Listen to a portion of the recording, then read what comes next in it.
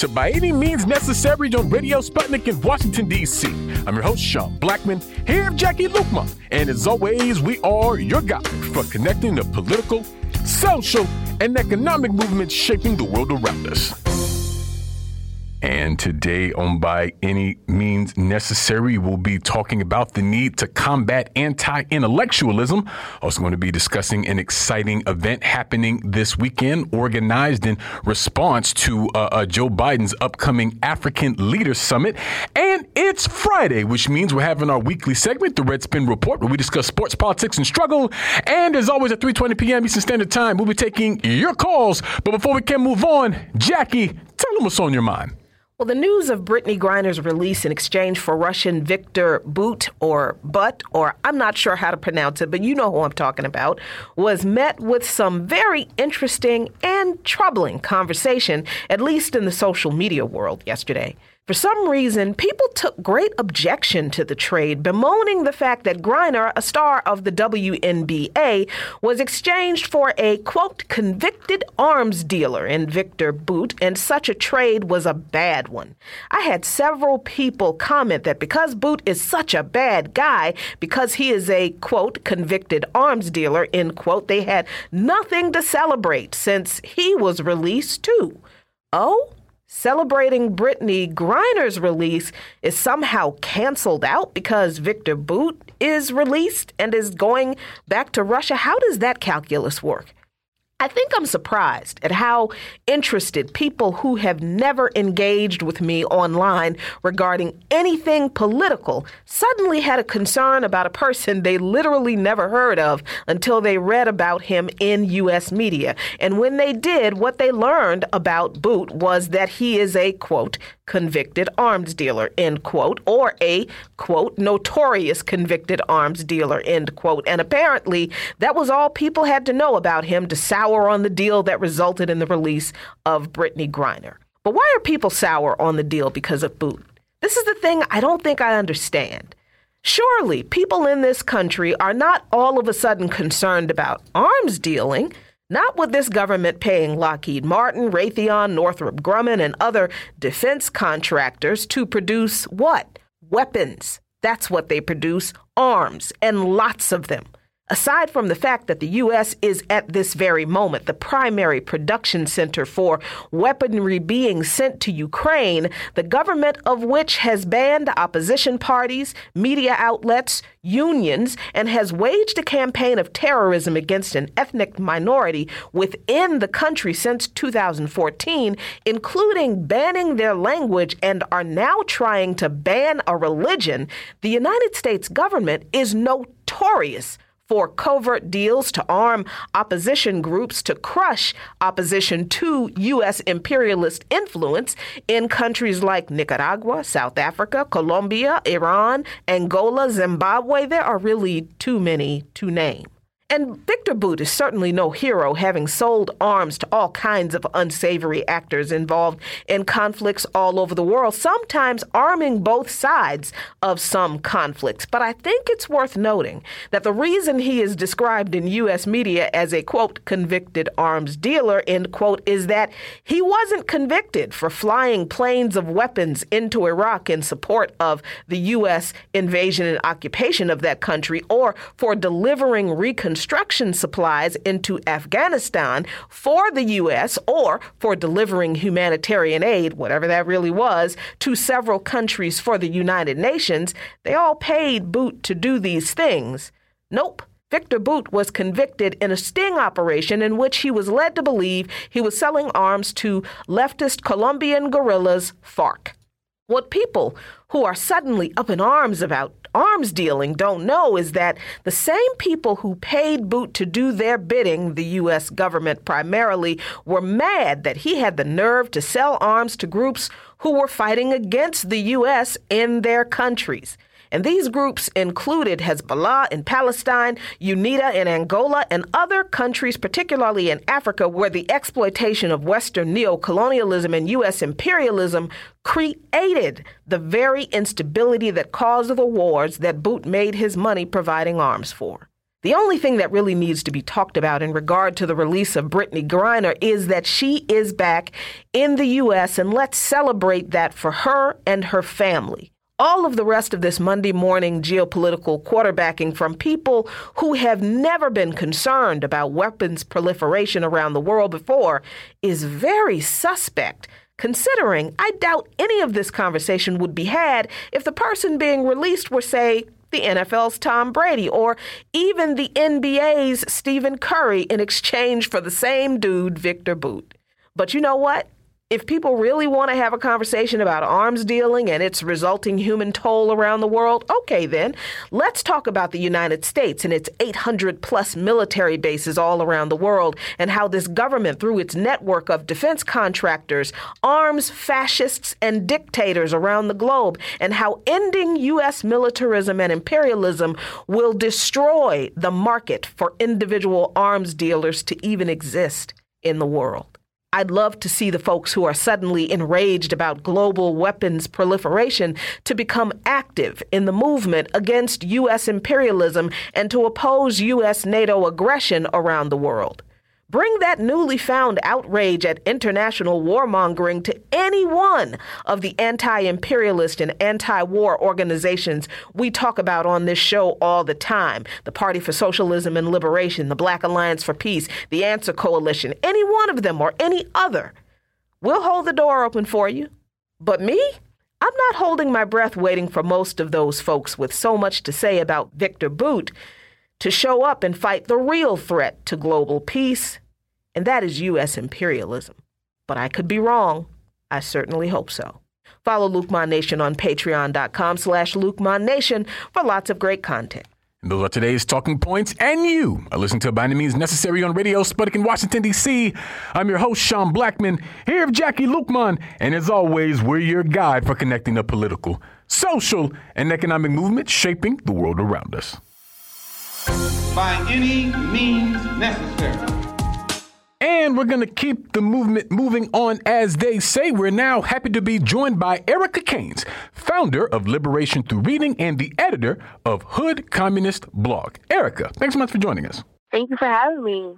Absolutely. And Erica, you recently published a piece on hoodcommunist.org entitled Reject Anti-Intellectualism. And I think this is an important point to focus on in this moment, particularly as we continue to see the contradictions of capitalism and imperialism and white supremacy sharpening inside the United States and around the world.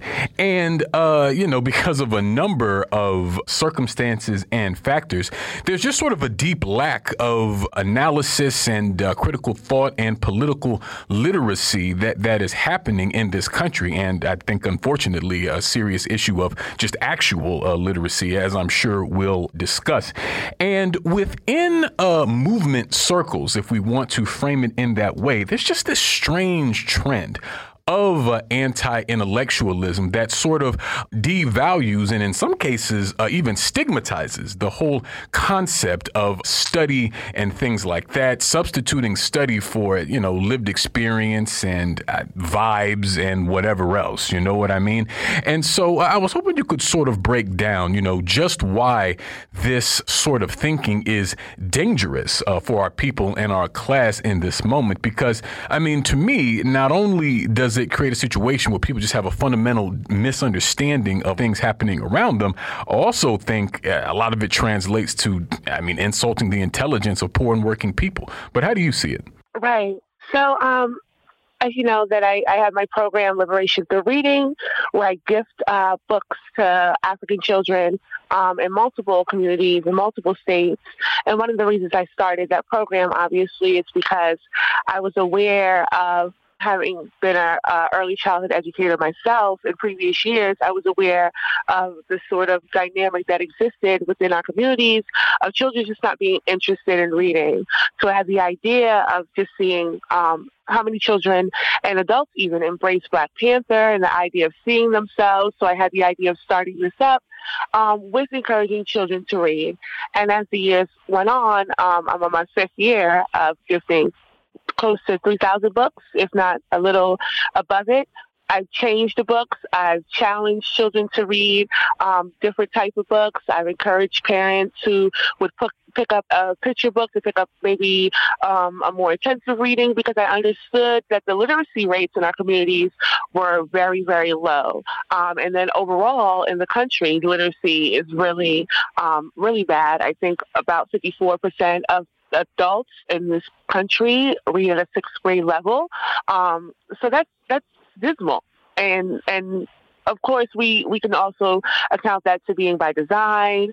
But this is why I felt the necessity to write this piece, because I was noticing the way that people were talking about engaging reading as being something that was just elitist, a pastime that real people, or the everyday person couldn't afford to do, and made it like a privilege. And considering, as you noted, like the dynamics that we're in, I mean, we are really in a propaganda war at this moment. That is very dangerous. And the fact that it's becoming a more and more common thing where just reading is sort of rejected or grouped into this idea of academia and intellectualism being like, solely academic or tied to that, is really a hindrance to the way that we're able to organize, especially politically educate our communities. Yeah, that's what I wanted to get into next. How does the continued focus on anti-intellectualism feed into thwarting revolution? And why is that still so easily done, particularly since we are in, as you pointed out, a wartime propaganda kind of moment? Right. I think one of the examples that I use that really alerted me to like, oh, so this really is a thing. Because, you see things online, but you don't really know what sticks offline in that sort of sense. I noted the example of AOC in Vanity Fair a while back, and the quote in the article, she's saying that, quote, when people say I'm not socialist enough, I find that very classist. It's like, what, I didn't read enough books for you, buddy? End quote. And she's sort of like mocking the idea of reading, like that was what makes one a socialist. Like, you don't necessarily have to read to expound socialist ideas or to be a socialist. So she was basically sort of weaponizing that anti-intellectualism in a way to subvert any criticism about what she's doing, while, carrying on that moniker and that ideology of being a socialist and the ways that she's moving. And to me, that I feel like, again, that's a hindrance because people are really latching on to that. I've even seen things as reactionary as saying, well, in the Haitian Revolution, they didn't require reading. But then that sort of misunderstands why we would read about the Haitian Revolution. It's not to read and learn that, oh, these people weren't reading, but it's actually to read and study and to engage these ways to come up to understand the sort of roadmap and blueprint that's already laid out for us and how far we can take it. I'm always reminded of Dr. Ben Wahad always says, we're fighting battles we've already won. And there's no way to understand that if we're not engaging books and engaging these works. And sure, they're very lengthy and hefty, but I think they're important. And I also think that the concept of reading is not for the everyday not for the everyday person, but the everyday person doesn't have time to read. And obviously, we know Marxist theory of alienation, that's by design. People are working consistently. People are, I myself am a mother, I'm a parent. So, people really don't have time to squeeze in those times, but that also neglects that the way that people have been able to make political education accessible, podcasts and videos and audiobooks and visual learning and all different types of techniques to reach that everyday person that really does not have the time. And I think that when people sort of grasp onto the idea, because people are seemingly very anti-academic in this moment, now that people are sort of understanding the mechanisms of certain institutions, is a very reactionary take to just be generally anti-academic, to the point where intellectualism is something that's just seen as merely academic, and reading and engaging these works, the same works that we can point that are revolutionaries that folks quote daily, have read and engaged and studied and made away from. I just think that it really does put a hindrance if we don't really understand the basics. Yeah, and I want to reiterate a point that you made in your piece, Erica, that you alluded to a moment ago, because you point out that 54% of U.S. adults aged 16 to 74 years old, that's about 130 million people in the world's wealthiest nation, that lack proficiency in reading, which, as you note, means that they read below a sixth grade level. So there are obviously dynamics of capitalist exploitation and racism and all these things that factor into that as well. But also the people who hold these kind of beliefs, I mean, number one, they conflate study and political education with like the, elite echelons of academia. And, certainly that is a real element that exists. But to compare that to, poor working and oppressed people engaging in political education in order to basically sharpen themselves in so many ways to carry through this struggle is just wrong-headed at best. And at worst, as you know, Erica, and I agree, it's downright reactionary. And even if we look back at history and the way that this has looked throughout time, and you note this in your piece as well, communists in Alabama during the Depression era talked about, there were these sharecroppers that had, very little, if any, formal education that were engaging in Marxist theory. Sometime later after that, you had young black people reading things like the Black Liberation Army Study Guide. I mean, if you go throughout a revolutionary history, you'll find these accounts of peasants and poor workers engaging in serious study. And so understanding that, it becomes clear that the problem is not the intellectual capacity of the masses of people. I would argue it's a matter of organizers understanding and frankly doing the work to figure out the best ways of communicating these ideas and taking part in political education, which we on the show maintain has to be, a dialogue and a monologue. So people are learning as they're teaching as they're learning, and so on. And so it seems then, Erica, that when we talk about political education and study, that is best played out, or I should say it's most beneficial when it's directly connected to a political project and is part and parcel of our broader organizing work. Right. It's also important to know, after post-revolutions, in the process of creating new societies, they always put emphasis and start with a literacy program. We can look at Cuba or Grenada or Nicaragua. We can look at Guinea-Bissau.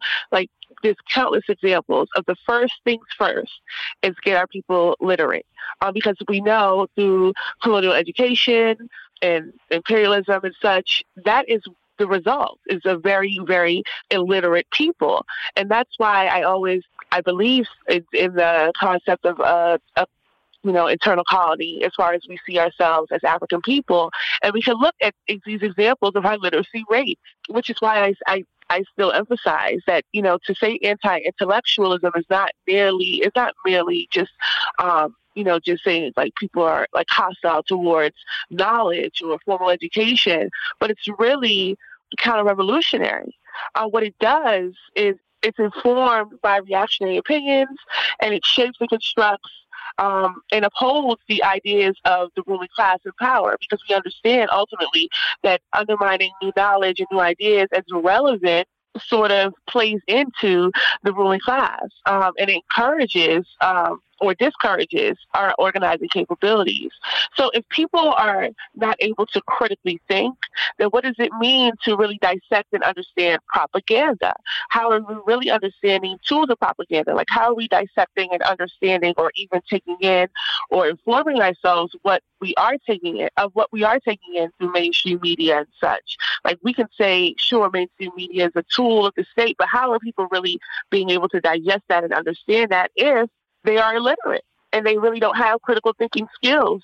And then that becomes where a situation where it doesn't really, things are not necessarily needing to be fact-based evidence. It could just be based on how one feels. And we've seen this, or just based on the way that information is told to them. And we see the countless examples of this, even during the start of the proxy war in Ukraine. where, we had TikTokers breaking it down without any, any citations or any sources, primary sources, these little short videos that people could just eat up without necessarily having to investigate. How are people going to know how to investigate with the illiteracy rates at this level? So I maintain that this is really a hindrance to how we organize, because people make it seem like these pastimes are only something that happen in a certain sector of society and not something that is necessary for how we move forward. Yeah, definitely. And I mean, I got to be honest, I hate that too. Like, I remember there was, this woman who made a TikTok about the war in Ukraine, and it went viral, and it was really just like a rehashing of everything we see in the imperialist media. But people took to it because of her presentation and her, what to me felt like a forced use of African-American vernacular English. But we thank you so much, Erica, for joining us today. We're going to leave it there. We'll move to a break here on By Any Means Necessary on Radio Sputnik in Washington, D.C. We'll be right back, so please stay with us. By any means necessary.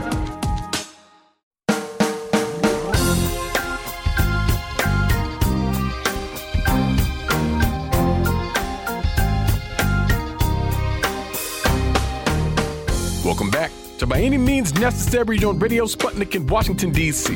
I'm your host, Sean Blackman, here with Jackie Lukman. And as always, we are your guide for connecting the political, social, and economic movements shaping the world around us. And today we're talking about fighting U.S. imperialism on the African continent. And we're happy to be joined for this conversation today by Hermela Aragawi, journalist and founder of Eyes on Africa News. Hermela, thanks so much for joining us. John, Jackie, thank you guys. Jacqueline, thank you for having me. Absolutely. And Hermela, next week, U.S. President Joe Biden will be hosting African leaders from across the continent here in Washington, D.C. for the U.S. Africa Leaders Summit. Now, according to the State Department website, this summit is being carried forth to basically demonstrate what they're describing as Washington's ongoing commitment to Africa and wanting to improve U.S.-Africa relations.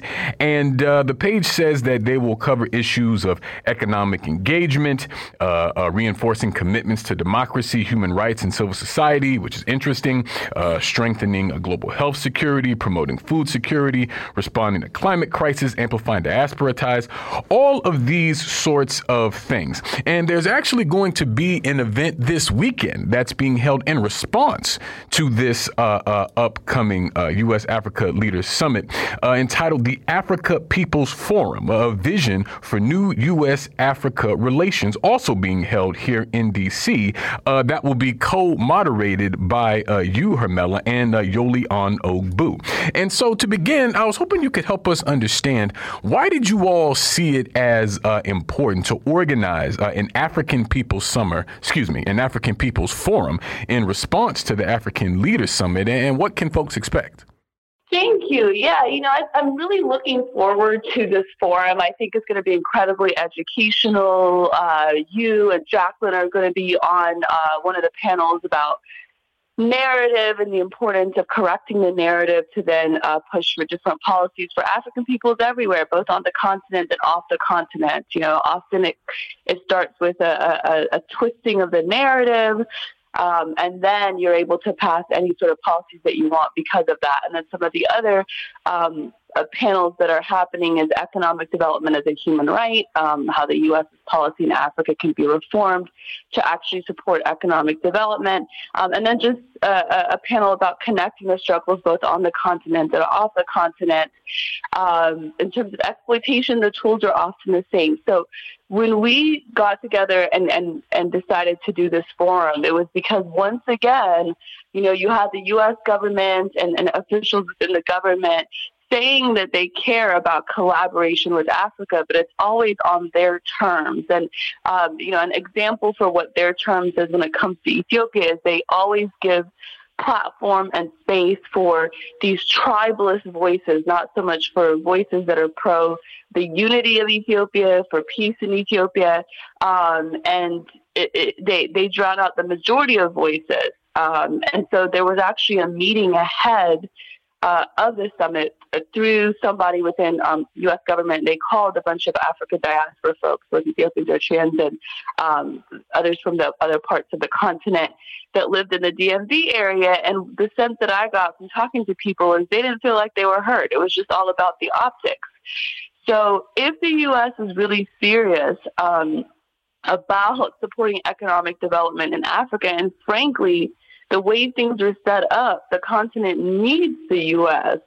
to support it to some degree. So they're giving aid, which is something that Elias Amara, an Eritrean researcher, talks about. They give aid to countries in the continent, but what he says is the way they give aid is actually undercutting development. So they'll, give in forms of food. So they dump all this excess food from the West onto the continent, sometimes during times of emergency, but other times during times of, harvest, according to him. So it decentralizes farmers in the area, and it actually leads to food insecurity instead of food security.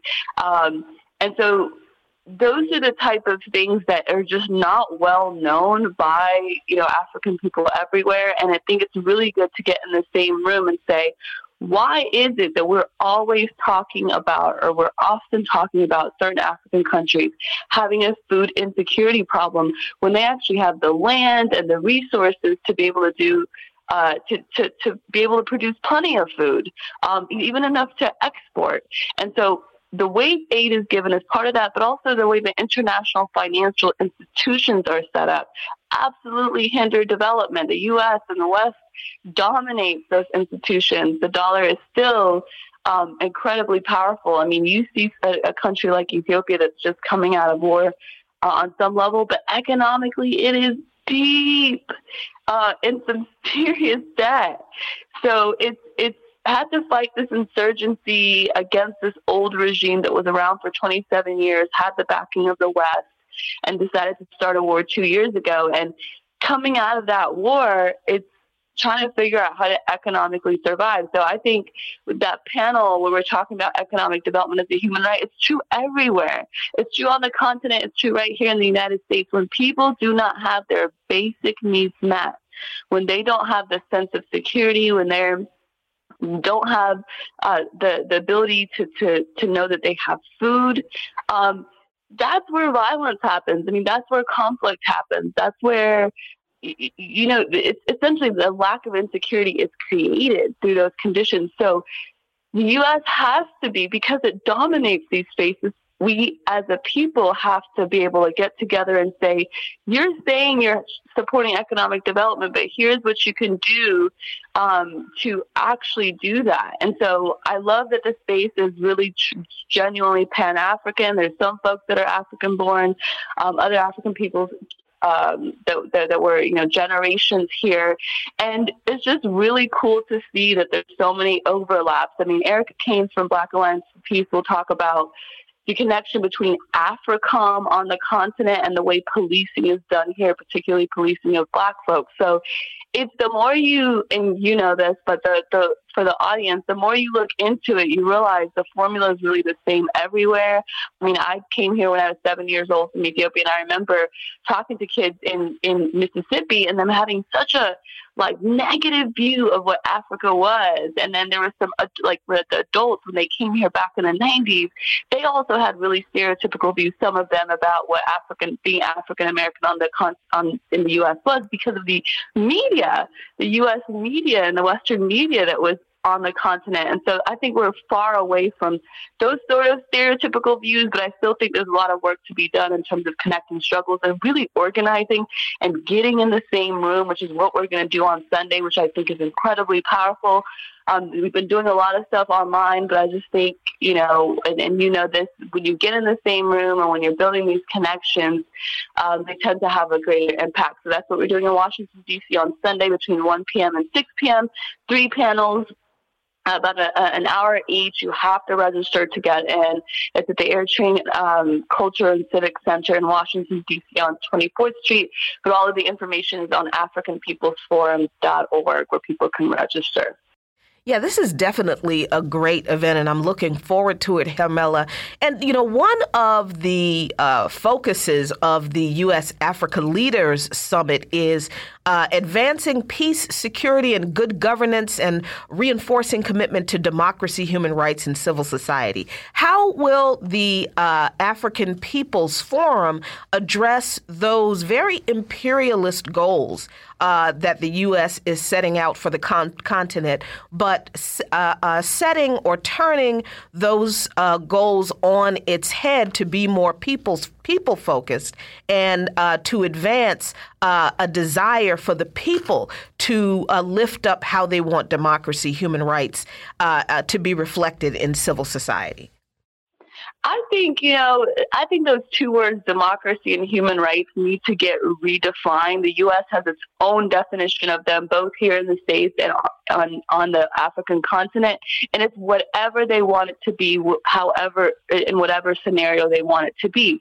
But when you push back and say, okay, how about the human right of being able to survive and have some sense of security and be able to eat, then that doesn't matter as much, because you've got a third of the continent under sanctions.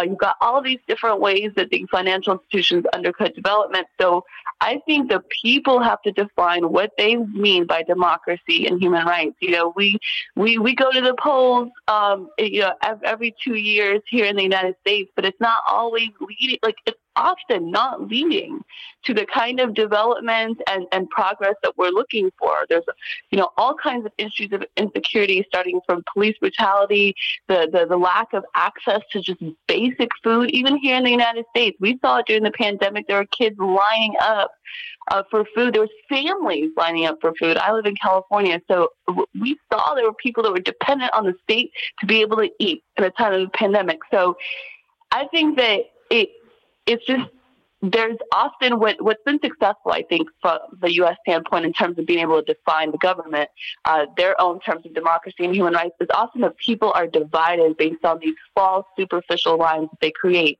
So on the African continent, they'll often use ethnicity or tribe, and there are a lot of people that just fall into the trap. Here in the United States, I'm not an expert. I don't want to necessarily offend folks, but they have a million ways of dividing us, whether it's like our views on, LGBT, our views on, abortion, our views on this. I mean, those things are all legitimate, but when it comes to basic survival needs of Black people in the U.S., I think there has to be some sort of a strong coalition that says, yes, those things are important and we will deal with them, and but we also need to stay as unified as possible, because that's when you have these policies that are passed that are bad for everybody. So I think for me, the number one thing at this forum is really to get in the same page with experts like you guys that have been doing the work. And Jacqueline, you and I have talked about this. When you look at what is happening both here and on the African continent, and when you really dig deep into it, the policies are intended to do exactly what they do. Like aid is a perfect example of that. So essentially they're forcing it on parts of Ethiopia. They've been doing it for decades, where they insist on giving you aid because what they do is they undercut your ability to be able to make your own food through sanctions, through different financial means, through fast fueling conflict. And then they insist on having this aid come at certain times. And then now you've got farmers that feel like we cannot compete with U.S. aid free food. So then you have food insecurity. I mean, we were talking about food insecurity with Ethiopia in the 80s, and the U.S. has been saying, oh, we give you guys all this aid. I'm one of the co-founders of the No More Movement from a year ago, which is a movement against exploitation through disinformation, division, and war, which are the things that we're going to address in this forum. And one of the things U.S. government officials have said is, we give you guys this much aid. How dare you say no more? But you've been giving us aid since the 80s. So why is it that the country of 120 million continues to remain in part dependent on aid, right? And Haiti is an example of all these NGOs, I think one of the highest per capita. And yet Haiti's got all of these issues. So if you're there to help, then why are things not getting better? In the Sahel region in Africa, the French were there to help fight allegedly extremism in that part of the continent. In fact, in some cases, they were actually invited to help do that. But 10 years later, it gets worse. So that's really what we're saying, I think, when we get into this room is these things are happening. They cannot be an accident. At the very least, it's failed policies, even if they're not intentionally failed policies. And I think that when we hear from all of the panelists who come from really different angles, people that come to the forum will feel more empowered, will have the tools to stay resistant to the disinformation that comes from mainstream media and all these different outlets to then divide us, to then create conflict among us both here and on the African continent. Absolutely. And just to give people a preview of what they can expect this weekend, I mean, it's a pretty stacked panel. I mean, you have Eugene Perrier, Breakthrough News, Paul Sankara, brother of Thomas Sankara, Imani Countess of the U.S. Africa Bridge Building Project, Kamau Franklin of Community Movement Builders, Nebiyu Afsaw, who, if you know, for listeners of the show, will recognize him, a friend of the show, been on several times, Simon Tesfamariam, co-founder of the No More Movement, Elias Asmar, Erica Kane of the Black Alliance for Peace, and of course your humble host of By Any Means Necessary, Jackie Lukman and Sean Blackman. So definitely looking forward to being a part of this august collection of speakers and experts. And we want to thank you so much, Hermela, for being a part of organizing this. And we're going to leave it there for now here on By Any Means Necessary on Radio Sputnik in Washington, D.C. We'll be right back, so please stay with us. By any means necessary.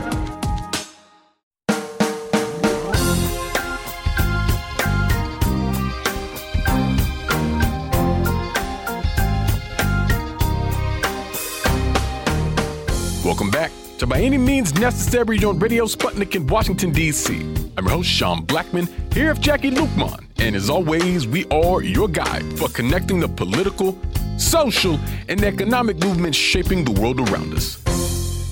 And it's Friday, which means it's time for another edition of our weekly segment, the Red Spin Report, where we discuss sports, politics, and struggle with Nate Wallace, co-host of the Red Spin Sports Podcast. Nate, thanks so much for joining us. Hey, Sean, glad to be here.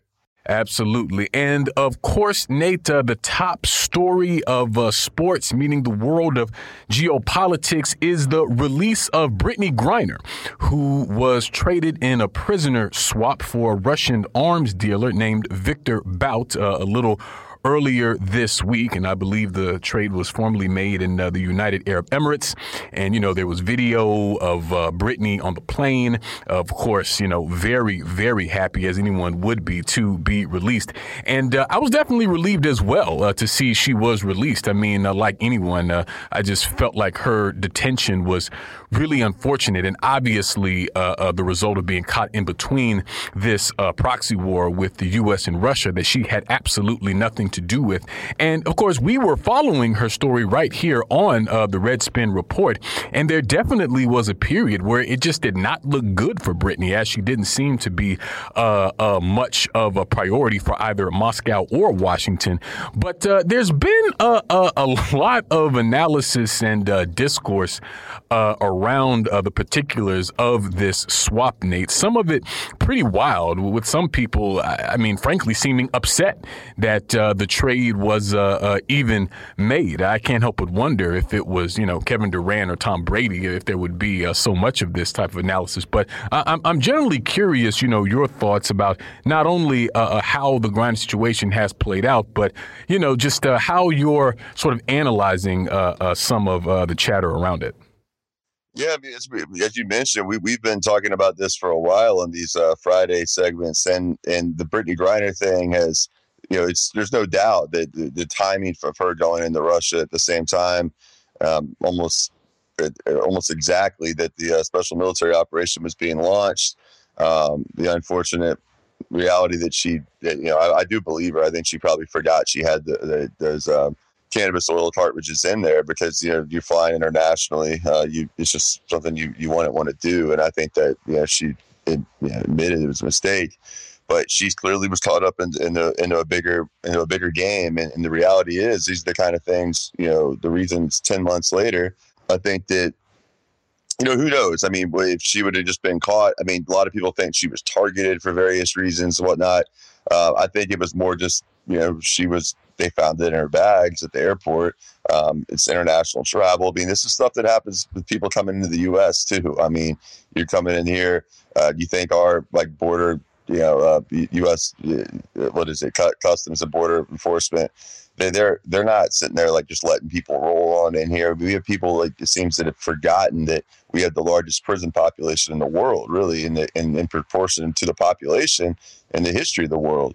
So I think it's great that Brittney's coming home, but I do think it's worth looking at who Victor Bout is too, and analyzing why it is that we're in this hysterical kind of analysis, this sort of hysterical analysis we're hearing about Bout, how we're letting this arms dealer out who could potentially be flooding the battlefields in Ukraine for Russia with all these arms that suddenly only he could procure, right?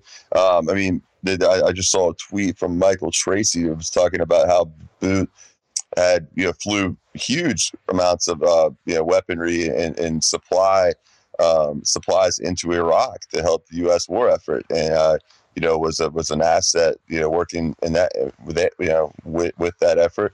He would I guess work in for the highest bidder or whatnot, but people seem to be really outraged at this idea that Biden got screwed or something. They get an arms dealer back and we just get a basketball player, which is just really the wrong way to look at it. I mean, even the judge in Victor Bout's case had said that she thought the sentencing guidelines were excessive and that he'd already served over a decade or more, and this was a whole DEA essentially entrapment case that came out of Thailand. So they try to make these sort of to equate him to essentially the Nicolas Cage character that loosely played Victor Bout in Lord of War 2004 is a big mistake. And it's just too bad that Griner's case, who she's really not, super, big, he doesn't get into geopolitics a lot, is playing over in Russia because, the WNBA season's, the length of it's short and the amount they make is not that great compared to male professional sports, and so they make more money in places like Russia in the offseason. So that's one of the context that got us here, and now we're just seeing reaction go in all different kinds of ways. People not saying that we're abandoning a Marine and Paul Whelan. I don't think it's that simple. I mean, I still don't think it's clear what he was doing over there. We know he was photographing a lot of Russian military, border installations. His family obviously claims that he was completely innocent. So that's whether or not there was actually a deal to trade Victor Bout for Whelan, and Biden administration said no, is something we should, be interested in hearing. But it shouldn't at all take away from being happy that Brittney Griner's returning, regardless of what the motivations were for the Biden administration. And wanting to pull this off. And part of it certainly is trying to push this narrative that, we are the freedom loving West and we're doing everything we can to help political prisoners, while Russia is just this penal colony dungeon state where you go to be cut off from the world, with no sense of irony being that look what's happening to Julian Assange right now in the UK, and look how aggressively we're trying to, essentially ruin his life and make sure that, never sees the light of day for publishing nothing but factual information about U.S. war crimes. So there's a lot of stuff that goes into this. But yeah, if you're literally mad that she's home now, you probably need to look yourself in the mirror a little bit. Yeah, I have been finding that, the pushback on that I'm getting or seeing from people about, this is a bad deal because, Victor Bout is a convicted arms dealer. And I realize that people are only saying that because of what they've seen in the media. They've literally never heard of Victor Bout before, have not considered, that if they're upset about arms dealers, then what does it mean that the U.S. government is paying defense contractors to produce arms that they have been dealing to the rest of the world, creating the conflicts that make people who sell weapons to the conflict actors, pretty much millionaires or billionaires, honestly. But I just feel like this is such a weird response for people to have who have never considered the implications of U.S. imperialism ever. At any time before, but all of a sudden now they're concerned about the proliferation of weapons around the world in a case where Brittney Griner has been released. And it's very strange to me. And I think I echo Sean's point at the top of the question. You know, I don't think people would be this concerned about who was released in exchange for someone like Tom Brady. But it's odd that this concern is coming from the release of Brittney Griner. And all of a sudden, people have this bizarre geopolitical lens that didn't exist before. Oh, absolutely. I mean, this has been, I mean, the mental gymnastics required to really, get upset about the arms dealer nature of this whole arms dealer, international arms dealer we keep hearing. It's just astounding to me. I mean, you think, what was it? I mean, Danny Haifon's book, what American Exceptionalism, American Innocence, right? It's like the encapsulation of that, to be able to think like that. The only way you can possibly think like that is to believe in sort of a heavy dosage of American exceptionalism, and also with a side order of innocence too. And the idea that if we do it, it's just like it's not a crime by definition. Sort of. I think that's sort of the mentality. That's how a lot of people that are in that sort of ideological space. It's certainly how our intelligence agencies operate. Everything's fair as long as we do it. It's not a crime somehow. And that's, and you're right. And the views of who Victor Bout is, and you're right. It's not about the conflicts that we literally fuel, that are literally financed and paid for by the arms exports that come out of the U.S. That by the sort of covert maneuvering to create chaos in certain countries in order to create the political instability needed for the U.S. military presence or UN peacekeepers to come in. And then you have situations. There's no. And the reality is, where are these places? Where are these events happening? They're happening in places with strategic natural resources, strategic supply chain routes that are critical to maintaining the sort of engine that is, the U.S. Global economy, a U.S.-led global economy, rules-based order, right?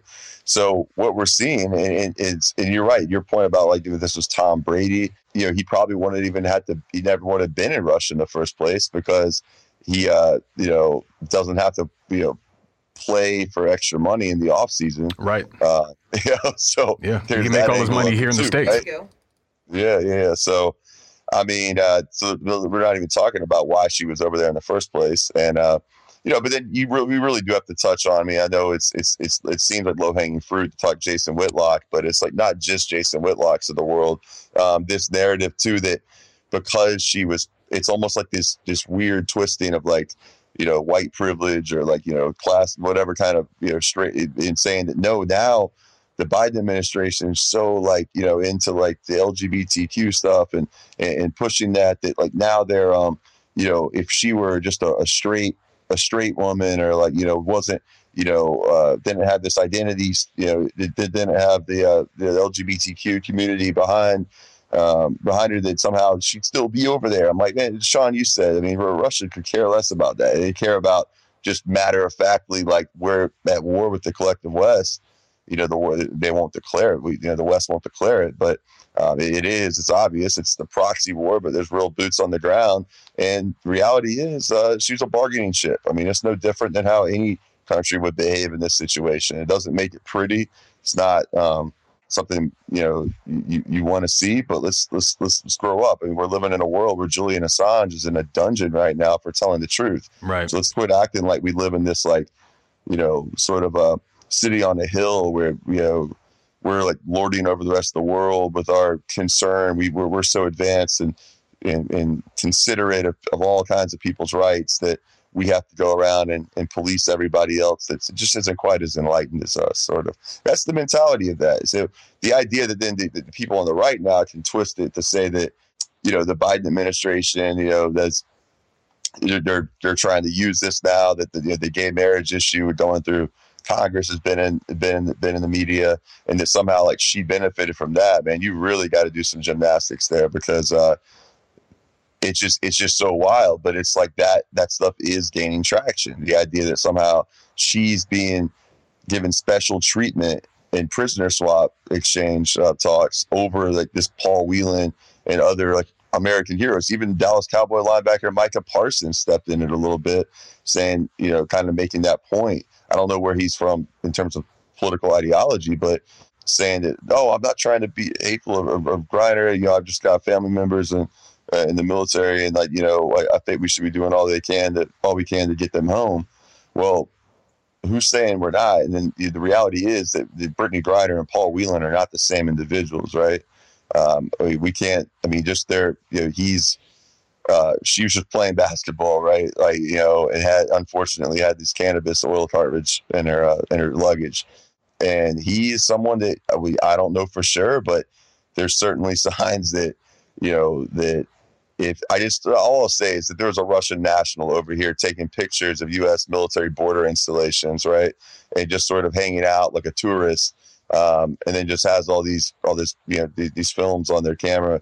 Our security officials wouldn't be just like, oh yeah, well, no big deal. I'm sure he's just over here. He just really wanted to explore the great outdoors here in America. It's like, it's not how it works. So to act like these are the same people, the same set of circumstances is just completely disingenuous, and that needs to be pointed out. Definitely. And I want to reiterate that point, pushing back on this narrative that's completely absurd, that Brittney Griner was somehow targeted because she's black and a woman and lesbian, and that had some kind of special significance to the Russian government. On the one hand, I think it shows the bubble that people in the United States live in when they steadily imbibe this imperialist propaganda. And here, in the absence of a real understanding of geopolitics, a real understanding of U.S. imperialism and the different dynamics happening against the backdrop of all this. In the absence of that, people have substituted for, your kind of standard like bourgeois identitarian sort of talking points that don't have any resonance or relevance in issues like this that actually matter. I mean, it's just a fact that, most people across the world simply don't think this way. I mean, this notion that she would somehow not have suffered this fate if she had been, white or straight or a man or any of these sorts of things. That's stupid, y'all. It's just stupid. The Russian government and no sovereign government, they literally do not care about that sort of thing. It's important to some people here because we think that's what politics are. But in the realm of things that actually matter and have consequences, it just doesn't. But moving on, Nate, I also wanted to touch on this issue of the Washington Commanders, this ongoing saga with Dan Snyder, this report about the allowing of a toxic culture, a cover up of sexual harassment, all these things have been released. Emails have been leaked, considering John Gruden, former coach of the Raiders. And so a ton happening there. So what's the latest with Snyder here?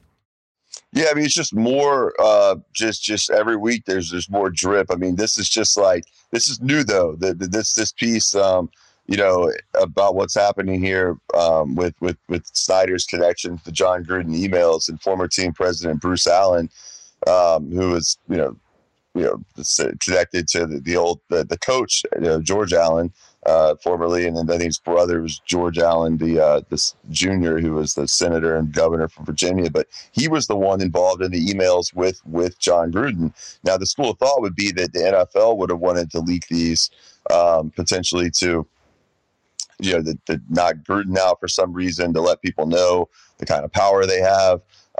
They'll let people know that kind of keep them in line. I mean, the contents of those emails weren't pretty. I mean, there was a lot of racist stuff, homophobic stuff, but just casual banter that they clearly never thought was going to see the light of day in public. But the issue with Dan Snyder, is that perhaps with all the things coming after him with the sexual abuse allegations, and let's not forget that John Gruden even was never associated with the Washington franchise, even though his brother Jay was the head coach at a certain point, that he was acting in his role as Monday Night Football color analyst, emailing with different team executives, trying to get information, intel to use, I guess, during broadcast, to help, whatever, just to be in the know.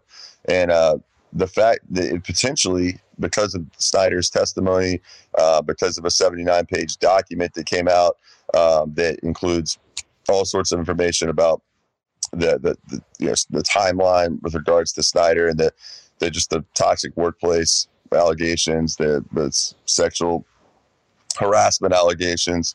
You see in there that there's a school of thought that these emails did come from Snyder. They were floated in conversation with Bruce Allen, and Bruce Allen being the former official with Washington, talking with the NFL office, and it basically, it's not that I put a lot of credence in what comes out of the NFL office. They have their own reasons to try to probably deflect on this too, but it's not surprising. It wouldn't surprise me to see, Dan and Tanya Snyder, try to, change the subject a little bit away from having all the smoke on them and just kind of like, throw something out there also to let people know, put people on notice. I mean, Snyder's been notorious for always wanting to collect intel and have as much information on people, kind of like J. Edgar Hoover style almost, to potentially to ensure their loyalty, essentially, right?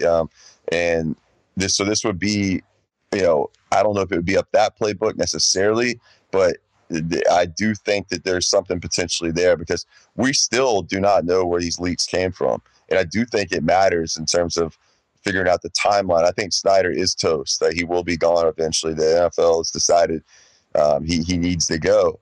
But how it goes down will be interesting because it involves a lot of power. It involves a lot of people's legacies and their reputations. And so some of those people may be trying to deflect this on the Snyder because he's an easy punching bag now and a deserving one, but nonetheless, an easy one too. And I think there's certainly reason to believe it's plausible, given all the circumstances in play, given the litany of lawsuits Snyder's facing. We talked about the one in D.C. Most recently, where he's accused of essentially committing fraud against the residents of the District of Columbia. So there's and with the same with the NFL, with Bruce Allen, John Gruden, the emails, who had the most to gain. I tend to think that it does make sense that while you could say that it doesn't, Snyder had issues with Bruce Allen too. We know that he was trying to embarrass him, dig up dirt. He wanted to put distance between Allen and the franchise. So he clearly had motive to want to embarrass Allen. I'm not sure about Gruden necessarily, but those were the two that were mainly emailing back and forth, and it certainly did work to change the focus. So we're going to have to see more come out, but it's, this needs to be explored beyond just the hearsay of what Allen said, this NFL official said to him. But that's where we are now. And, hopefully we can learn some more as this moves forward. Definitely. Well, we thank you so much, Nate, for joining us today. We're going to leave it there and move to a break here on By Any Means Necessary on Radio Sputnik in Washington, D.C. We'll be right back, so please stay with us. By any means necessary.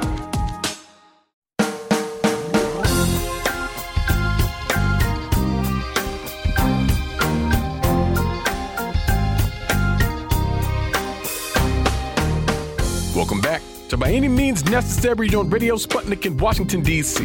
I'm your host, Sean Blackman, here with Jackie Lukman. And as always, we are your guide for connecting the political, social, and economic movements shaping the world around us.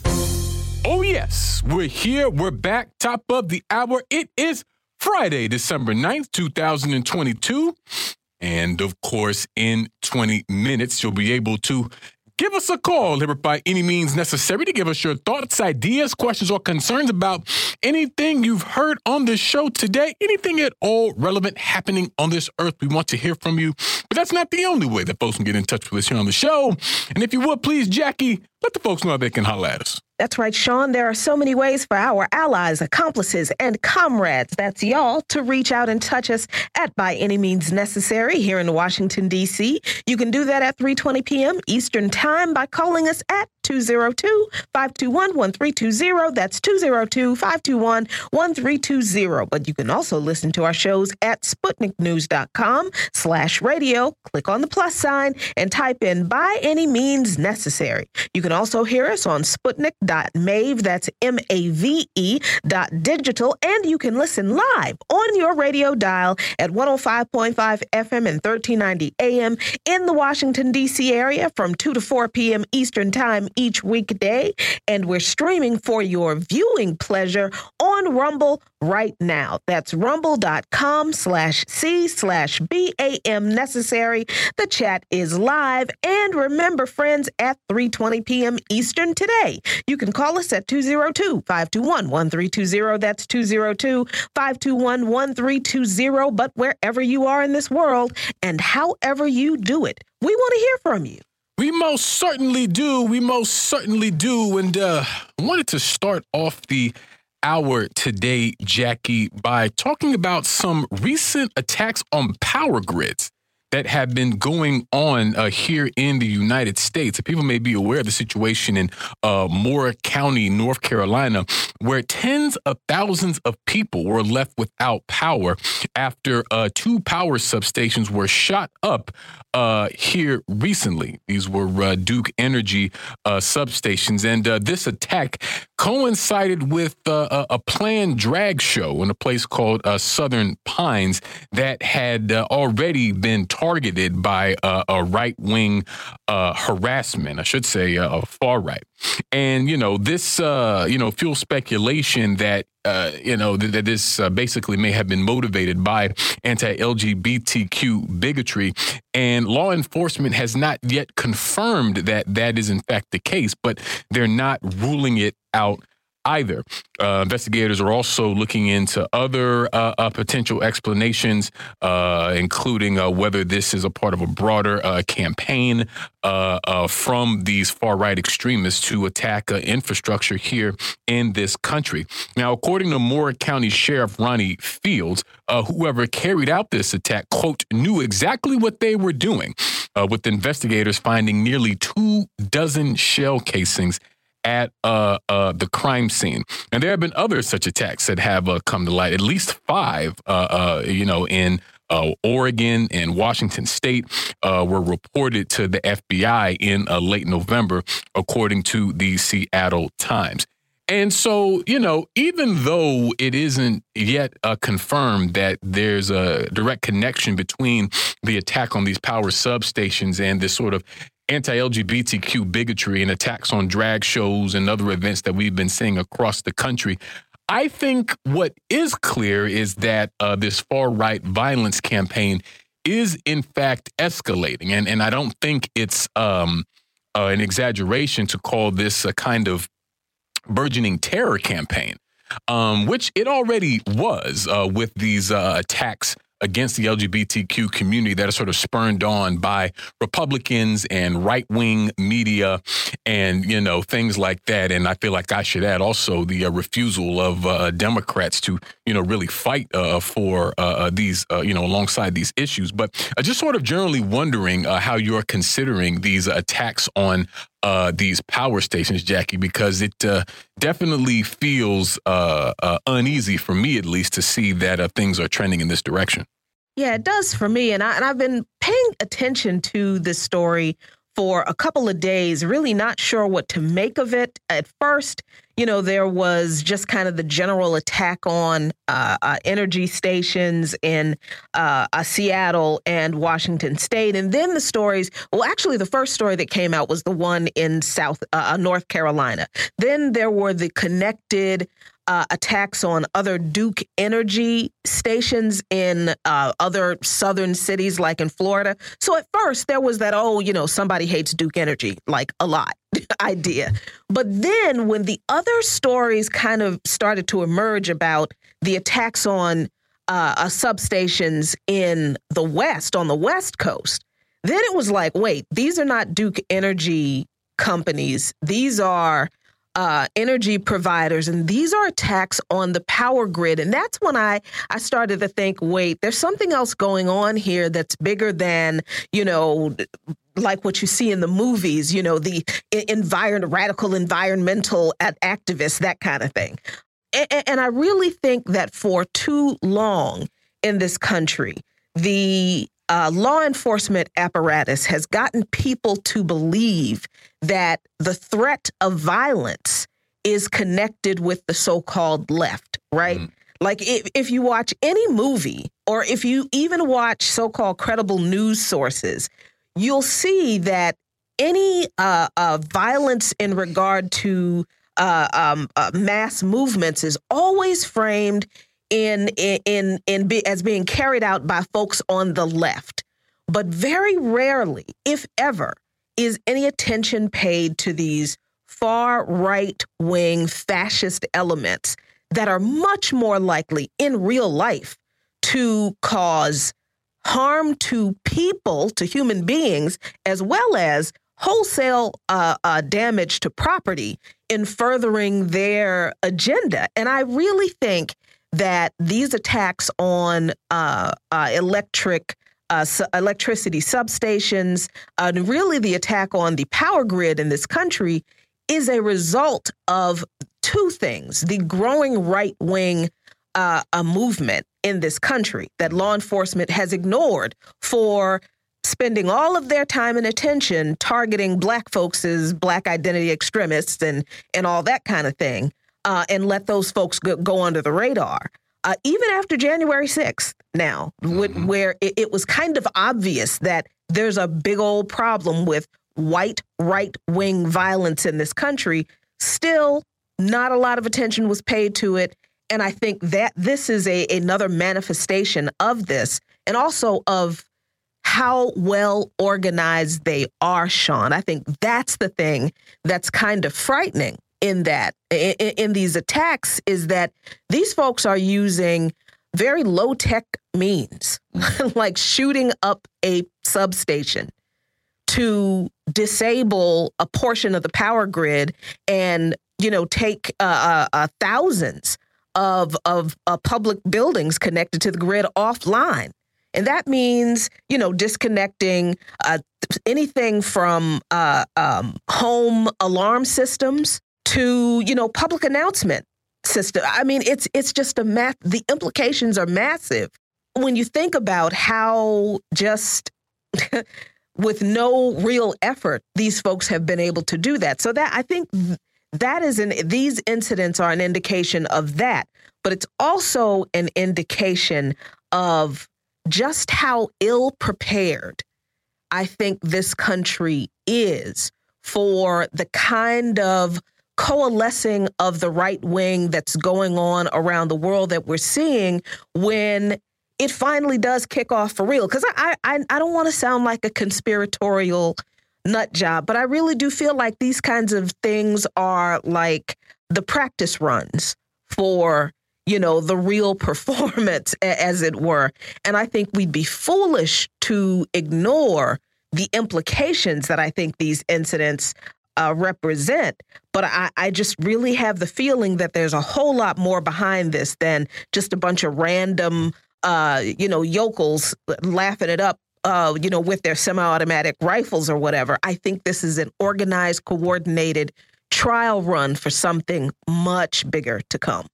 Yeah. And, when you talk about law enforcement, I don't think we can discount the extent to which, how many of them are actually involved in some of these white supremacist groups. You've got this concept of the ghost skins, where you have white supremacists that go into law enforcement and go into the military, and maybe they don't have all of the identifiable tattoos, and maybe they don't always spew the rhetoric, but they're literally in these state institutions so they can, carry out racist violence with legitimacy and literally a license to kill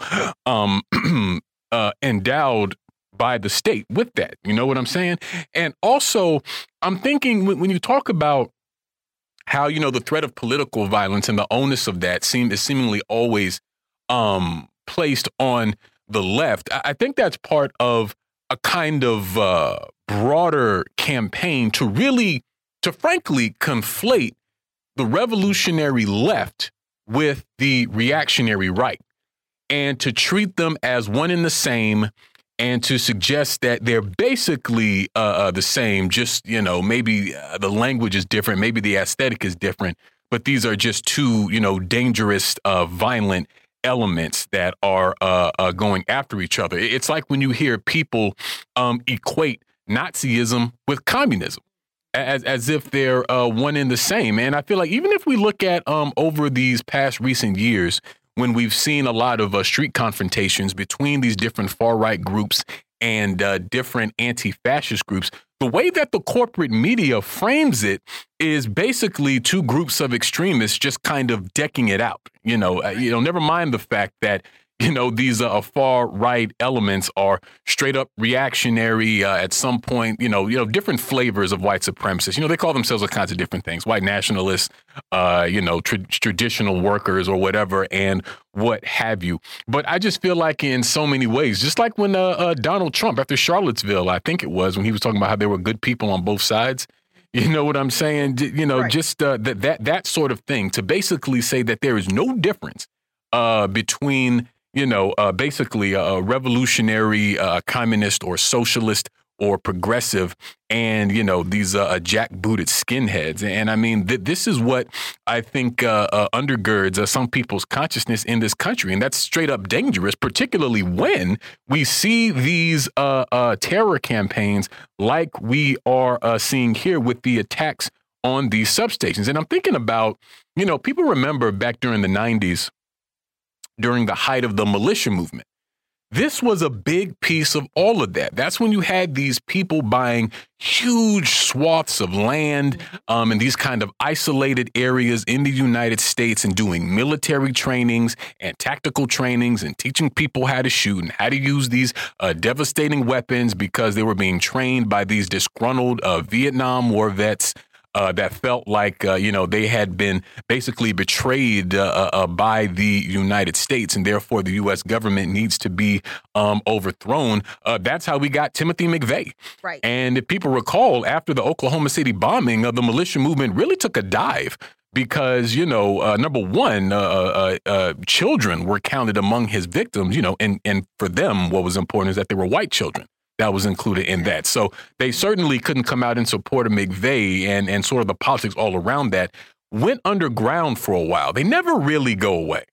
Especially because during that period, they had these developed networks of newsletters and videos, and they were getting each other copies of the Turner Diaries and which is basically like a handbook for like a racist, white supremacist sort of basically a fascist insurrection here in the United States. And so all of that doesn't just disappear. You know what I'm saying? And so even though the white supremacist movement today looks somewhat different, all of the earmarkers are there. I think the main difference is, I feel like they're more mainstreamed. And I almost feel like the kind of beginning of that was when we saw David Duke run for office in Louisiana and get a good amount of support. And his run, it wasn't terribly unlike Donald Trump's run in the sense that he was positioning himself as a kind of, insurgent right-wing force that was going to, do and say what the mainstream Republicans wouldn't. And so that's one of the first examples that I think we get of this respectable reactionary, as I call it. That's like a prototype of a person. You know what I mean? That was developed and followed up on by people like Richard Spencer. You know what I'm saying? Like I always felt like Richard Spencer was kind of the new version of David Duke in the sense that, he wasn't wearing a Klan hood. He wasn't wearing, the suspenders and the T-shirts and the boots and the fatigues and all the typical stuff that you think of with white supremacists in this country. He wore a suit and a very stylish hairdo. And he even phrased his racism in a way that was, which is weird to say, but it was like more palatable to current sensibilities in the 21st century. You know what I mean? And he was successful in mainstreaming these far-right ideologies to to a large extent because these mainstream media platforms kept interviewing him. I mean, they were fascinated with this cat. And I've raised this issue on the show before about how there was a period where it was like the number one story you would see is Black or non-white journalist interviews Richard Spencer. And that was like a draw. Right. You know what I mean? Right. You know, what a great way to get ratings. You know what I'm saying? And so there's just so many aspects that are facilitating the fascist creep in this country. And I think we should remember that a capitalist society in and of itself will always hold certain markers of fascism. And as we often discuss on the show, the United States of America is fundamentally undemocratic at its root. It tells us that, you know, it cares about democracy and all of these sorts of things. But literally from the very beginning, before the United States was even the United States, up until this very day, every effort has been made to ensure that real democracy, participatory democracy, does not become sort of the law of the land. And that's a big part of what we're living through right now with Moore v. Harper and racist voter suppression and all of these sorts of things. And so when I look at these attacks on these power stations, I think a couple of things. Number one, to me, it feels like the logical conclusion of so many dynamics and developments that have been happening over the years. I definitely think it is in response to a number of things happening in our current political moment. And to your point, I think it does speak not only to the level of organization on their part, on the part of the fascists, but the level of disorganization on the parts of us who need to combat them. And so I think we just really have to start asking serious questions about, you know, how do we prepare ourselves? How do we respond? What is the best way to organize and to really develop community and communication with our people and our class in order to properly respond to these attacks when they happen? And so, in my humble opinion, the ruling class really opened the door for these far-right attacks, both on the power boxes, or, you know, the sort of general attacks that we've been seeing against LGBTQ people, all of these sorts of dynamics that we've been seeing, I think we have to understand them as a consequence and an outgrowth of capitalist exploitation in this country, which, of course, needs white supremacy in order to operate. And so as ever, Jackie, you know, these contradictions don't simply go away. They tend to intensify and worsen. And therefore, it is incumbent upon us to develop and organize in order to reconcile them, you know, for our own safety.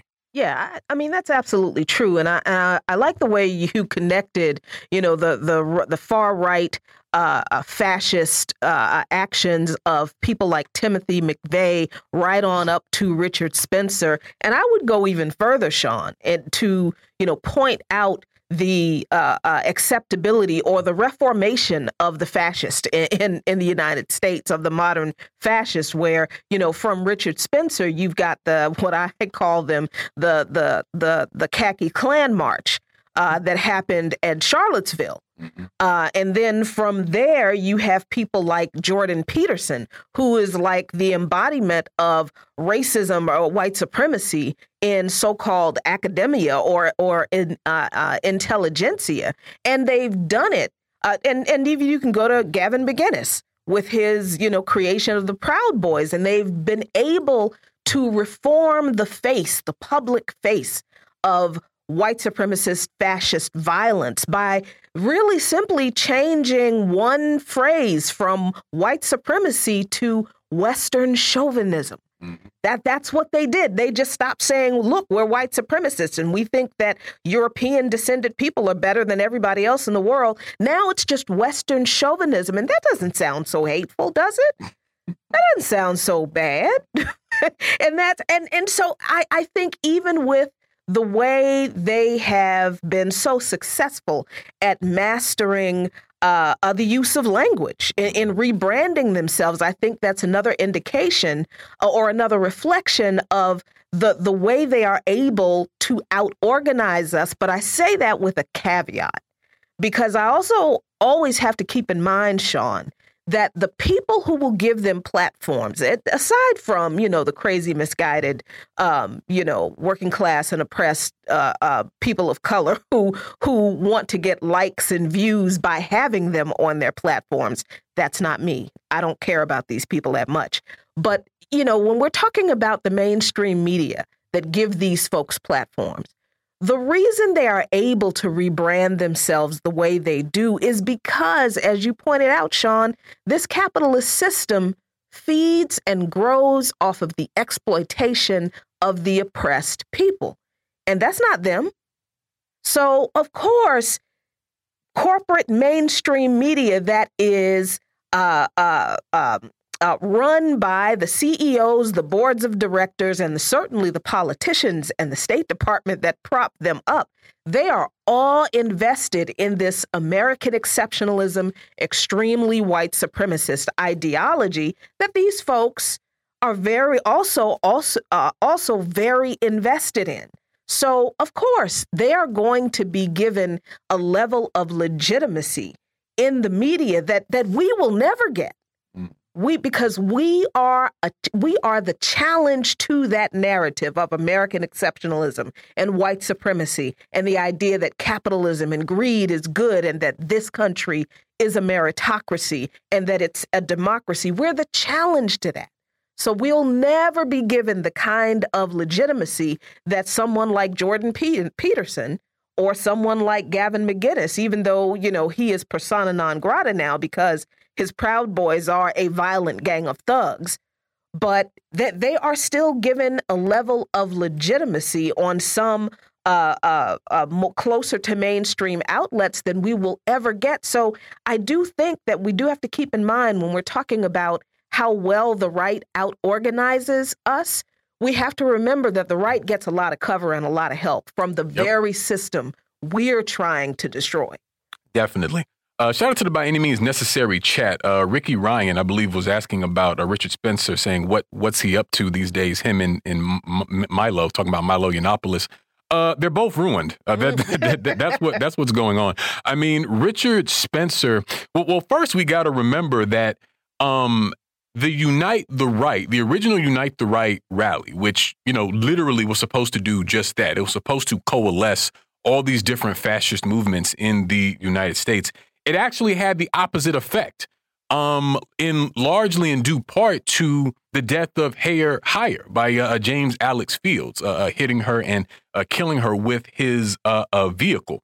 And so there was like a big scramble after that, and people were breaking away from Jason Kessler, who was the main organizer of Unite the Right. And people may remember that there was an anniversary. There was an attempt to have a Unite the Right 2 event here in D.C., and there was, I don't know, maybe 30 some odd of them tops that came, and just a massive anti-fascist counter protest that was organized by the Answer Coalition and others. I mean, it was just pathetic. I mean, it was really a show. And that's really what you have to do. I just find that that's the best tactic with these types, is that, an overwhelming counterforce is usually what really does the trick. But I bring all that up to say that a lot of those elements and a lot of those leaders kind of broke away from each other, started sniping at each other and things like that. And after a while, Richard Spencer, he got, deplatformed off of different things. I remember he got kicked out of his gym, right, and was basically put in a position where he can basically no longer make a living.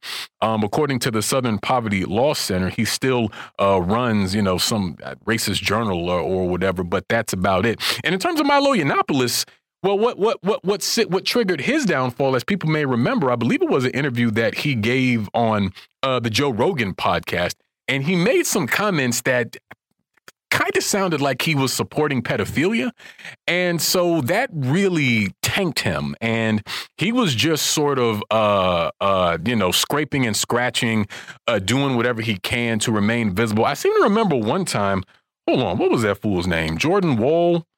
Yeah, whoever the kid who was pretending to be like a financial whiz or whatever, and was blown up by, Donald Trump and stuff like that. And him and his homeboy kept putting on these ridiculous press conferences. And, like Milo showed up one of those randomly. But most recently, Milo was actually a part of Kanye West's entourage, reportedly supposed to be helping him with his 2024 presidential run. Now, why you would choose Milo of all people to do that, I don't know. But I think following the whole Alex Jones debacle, Milo has left. And according to the Daily News, he's actually sent Kanye West a bill for $116,000 for the time that they worked together. And so, I mean, it's just pathetic what's happened. But even still, and it's an interesting thing because even though some of these most prominent figures and representatives and leaders of this latest iteration of the far-right movement, even though some of them have basically crumbled, really their mission was accomplished because, those politics are definitely, like I say, been mainstreamed through Trumpism, which gave them sort of a level of legitimacy. This is how we get the Lauren Boeberts and the Marjorie Taylor Greens and stuff like that. And even beyond that, the violence has escalated as well. And so from an ideological standpoint and from an organizational standpoint, they've definitely been successful, even if individuals aren't doing so great. But we're going to move to our first break of the hour on that note here on By Any Means Necessary on Radio Sputnik in Washington, D.C. We'll be right back. So please stay with us. By any means necessary.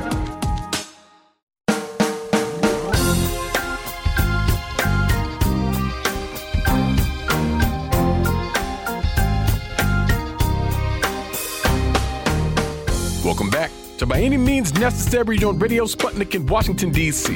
I'm your host, Sean Blackman, here with Jackie Lukman. And as always, we are your guide for connecting the political, social, and economic movements shaping the world around us. Phone lines are now open 202-521-1320. That's 202-521-1320. Myself and Jackie Lukman in here chopping it up on this Good Friday. And we have a caller on the line here. Ingrid, tell us what's on your mind. Thank you, Sean. Tomorrow, December 10th, is International Human Rights Day, and DC Action for Assange will be having a vigil asking for the release of Julian Assange. We'll be at the British Embassy on Massachusetts Avenue from 1 p.m. to 3 p.m., and we are so happy that Jackie is going to be one of the speakers there. She'll be representing Black Alliance for Peace. And thank you so much for doing that, Jackie. And also, thank you. Very interesting discussion you're having. Thank you for calling out Jordan Peterson, who seems to have fooled a lot of people into believing that he's a legitimate academic. Well, thanks a lot, Ingrid. Glad you called in. Hope to hear from you again soon. Jordan Peterson, what a bizarre guy. It'd be one thing if he was just sort of like a run-of-the-mill, reactionary commentator. I mean, there's plenty of those. But, I mean, he's because he claims to, eat a diet completely of raw meat, right? Am I tripping? Nope, you're not. And that's a part of this whole Western chauvinism thing that you hear from white men who perpetuate this idea that a part of Western chauvinism, their whole shtick is that they're manly men and they do manly men things like eat lots of meat. And 5 years from now, I would like to hear what their proctologists have to say. I don't need to see the pictures, but I'm just really curious how all that's going to come out in the end. I'm so sorry about that pun, but I just couldn't help myself with that. But I mean, to Ingrid's, point, I'm glad to do it because I'm glad that Julian Assange did what he did with WikiLeaks. Right. I mean, as a journalist, just the ability to be able to speak the truth. And I'm feeling a little bit of the heat we are here on Sputnik that we get that the state can do. We're on a network that the Department of Justice has tried to shut down ever since the 2016 elections because of this Russian misinformation garbage that has come out of the Democratic Party and Hillary Clinton's campaign in particular. But the efforts to silence us redoubled since February. You know, and here we are on this network, Sean, two African folk who are anti-imperialist, anti-war folk who talk about movement, work movement, people movement, struggle. And the people who have the most heat for us seem to be people who never listen to our show. You make this point all the time. And they're the people who are always telling us, well, I would listen to you if you weren't on that network for the Russians. But they never listen to our show to hear us tell the truth about what is going on in this system that people like us are fighting against. So that's, I think, why I have to, whenever I'm asked, I still kind of operate under Abdulshahid Luqman's instructions when we started Luqman Nation. And he said, I don't care who calls. I don't care how many times they call. If they call you and ask you to speak, the answer is always yes. Unless, there was a caveat, unless it's Fox News and some crazy right-wing people, then we'll talk about it. But otherwise, if people call and ask you to speak, the answer is yes. So, you know, when I was asked to speak at this rally on Human Rights Day for Julian Assange, I couldn't say no because honestly, Julian Assange did not commit a crime by exposing the crimes that this government has committed against humanity and is now himself being threatened with his life by the very system that he exposed. So I'm honored to be able to speak on his behalf. And I hope, you know, we're able to do something to move him closer to freedom. Yeah. And, you know, not to belabor the point about Jordan Peterson, but like he just looks bad. He does. And it's like, it's the meat. That's what I'm saying. Like I don't know. Like, I guess I don't understand the appeal on like the most base level. Maybe it's like a sunk cost thing to where like, if you roll with him this long, maybe you'll buy the all meat diet too. But it's like not only does he look bad, he doesn't seem like he's doing well, like emotionally. Like you watch these interviews with him and like the people ask him a question, he almost like breaks down in tears. Like the guy is just not okay. And as I recall, he first gained prominence because as a professor, he like refused to like use people's pronouns or something. And he tried to make it like a thing about like academic freedom or freedom of speech or something when like his school sent out something about respecting pronouns. I mean, just absurd. I mean, at least with someone like Kevin Samuels, this is someone who presents very well. He wears a suit, always has a nice haircut, sits in a nice looking office or studio type thing. I think moisturized, exfoliated. You know what I'm saying? He looks like he's like doing well on a personal level. I think he understood that for him to reach the people he wanted to reach, he wanted to look a certain way, right? But like with Peterson, I just don't really get the appeal at all. But switching gears, Jackie, I also wanted to raise this issue in Germany, where German officials have arrested 22 people they suspect of trying to overthrow the government. 22 suspects and 3 suspected supporters of this coup plot, which reportedly includes a former far-right member of the Bundestag, which is the German parliament, and reportedly someone who I understand to be a prince. They're like a descendant of German royalty. It's pretty wild. So there was an estimated 50 people who were suspected to be a part of this group called Reich Citizens that was founded sometime around November 2021. According to a statement, says, quote, the accused are united by a deep rejection of state institutions and the free democratic basis order of the Federal Republic of Germany, which over time has led to their decision to participate in their violent elimination and to engage in concrete preparatory actions for this purpose. The members of the group follow a conglomerate of conspiracy myths consisting of narratives of the so-called Reichsbürger as well as QAnon ideology. And so, yeah, and I think going back to our conversation about far-right violence on the rise, Jackie, that's not just the case in the U.S. It's true all over the globe, and it's been happening for some time. But like I say, I feel like the escalation in tactics, I think, is bringing more attention to it. You know what I mean? Yeah, and when I read this story, Sean, I actually thought back to when I went to Venezuela earlier this year. And I was actually coming back, and I was coming through customs at, I can't remember, whatever the layover airport was from Venezuela to the U.S. And I looked over, and there was a group of folks. So I was still in Venezuela, I think. So I look over, there's a group of non-Venezuelan people. They were white. And I knew that because they were speaking very American, right? And it was a couple of families. It was, moms, dads, bunch of kids, and they all the kids, the boys particularly, had on T-shirts that had a tree with the word raíces underneath. So the teeny little bit of Spanish, I figured out that's roots. Yeah. But the thing other than the T-shirts that made them appear to be a part of a group, and a very specific group, and the reason I paid attention to them was they all had on some type of military gear. It was either flak jackets or the desert issue combat boots, the buoy hats.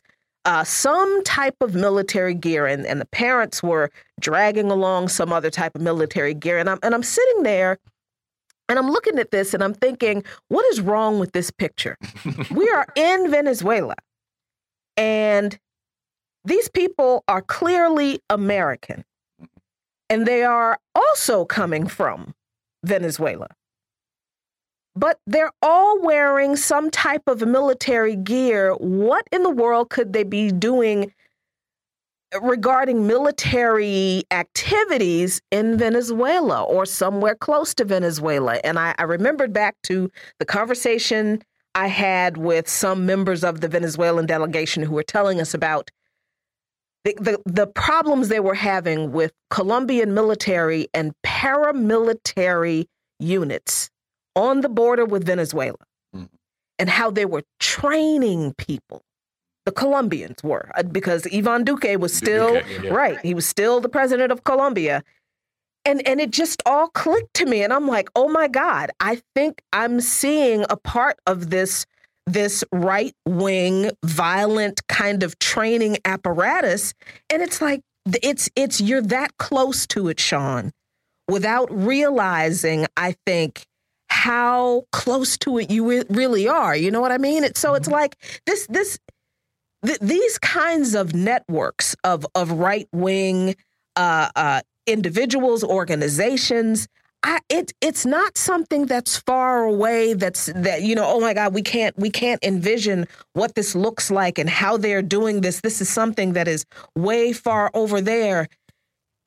If a chick from Southeast DC can literally put her eyes on it when she goes to Venezuela one time, I just don't think it's that much of a coincidence that I can dismiss it and not come to the conclusion that it is a much bigger global problem than we want to admit. Mm-hmm.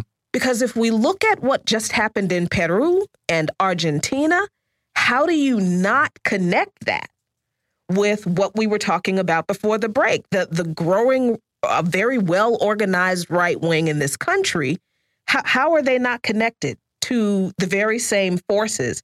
I mean, these folks in Germany, they latched on to QAnon ideology. I mean, come on.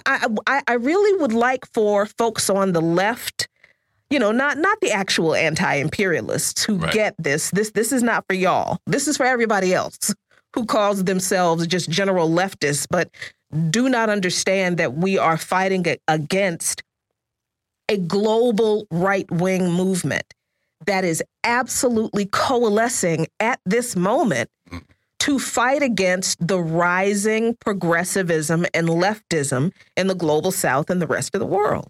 Yeah, definitely. And beyond the people who are sort of directly involved with these groups, I think you sort of alluded to this, we also got to consider their networks and connections and things like that sort of help facilitate that as well. But switching gears a little bit, I wanted to talk about this issue of Kyrsten Sinema, a senator from Arizona, announcing her departure from the Democratic Party, saying in an interview with Jake Tapper on CNN, quote, I've registered as an Arizona independent. I know some people might be a little bit surprised by this. We're not. But actually, I think it makes a lot of sense. I agree. I've never fit neatly into any party box. I've never really tried. I don't want to. Removing myself from the partisan structure, not only is it true to who I am and how I operate, I also think it'll provide a place of belonging for many folks across the state and the country who are tired of the partisanship. And she recently wrote an op-ed in the Arizona Republic, sort of explaining her decision, saying that, you know, the way she operates in the Senate, quote, has upset partisans in both parties. And politicians are more focused on denying the opposition party a victory than they are on improving Americans' lives. The people who lose are everyday Americans. That's why I have joined the growing number of Arizonans who reject party politics by declaring my independence from the broken partisan system in Washington. Now, when she talks about people in power focusing more on sniping at each other than improving the lives of Americans, that's actually true. But when she talks about everyday Americans losing, well, who does she think lost from her fighting the Build Back Better bill? Like, this is like she is so obnoxious. First of all, her doing this isn't going to cause anything of note in terms of like the relationship of forces, if you will, in terms of U.S. mainstream politics. It's just not. This is a personal branding thing for her. And see, what makes her so annoying to me is that, you know, she has this image of, oh, I'm the quirky one. I've got the funky glasses and I wear bright colors and I'm not, you know, I don't look like another one of these stuffed suits. And that somehow was supposed to provide cover for the fact that she's a straight up right winger. I mean, her and Manchin wore this label of moderate, but that's just right wing. You know what I mean? And she's always been coddled by the Democratic Party establishment. You're talking about someone, Kyrsten Sinema, who has received millions of dollars in Wall Street donations. She was first elected to the House in 2012, then the Senate in 2018, and, you know, taking more and more contributions from these corporate PACs and Wall Street, like I'm saying, which, of course, like the rest of them, indelibly colors how she votes in Congress. And she's actually one of the top recipients of Wall Street contributions in Congress. You know, this year alone, Kyrsten Sinema received over $1 million from hedge fund and private equity forces, along with venture capitalists. And we've seen that she's opposed minimum wage increases, blocked bills to increase taxes on corporations. And in the period from 2018 to 2022, she received $95,000 plus combined from employees at private equity firms like Apollo Global Management, the Carlyle Group, and the Kohlberg Kravis Roberts organization. And just during a 2-week period in September, she collected $47,000 from executives at the Welsh, Carson, Anderson, and Stowe private equity firms. Now, in the fall of 2021, she opposed legislation that would have reduced Trump's tax cuts on the wealthiest 1% of individual earners and on corporations, effectively blocking some of the key domestic policy goals of her own party. And just earlier this year, she opposed a 15% minimum tax rate on corporations who more often than not pay no federal tax at all. Also fought to protect the special status given to people who make, you know, money through these high-end Wall Street investments. Now, in August, she blocked a provision that would have closed the loophole in tax law, allowing for law firm partners, private equity executives, and hedge fund managers to pay much lower taxes. And this was a part of a spending bill. And in order to get Sinema's vote, the Democrats dropped the provision. They dropped it just to get her vote. This is what I mean by her being coddled by the Democrats. Now, she's actually, speaking of her fundraising, she's actually saw some of her highest fundraising quarter here recently. So just since July, 41% of Kyrsten Sinema's donation came from wealthy donors who actually benefit from the killing of that tax loophole provision. Now, this includes healthcare executives, Goldman Sachs, and others. Now, in her own home state of Arizona, polling shows that she's losing support from her Democratic base.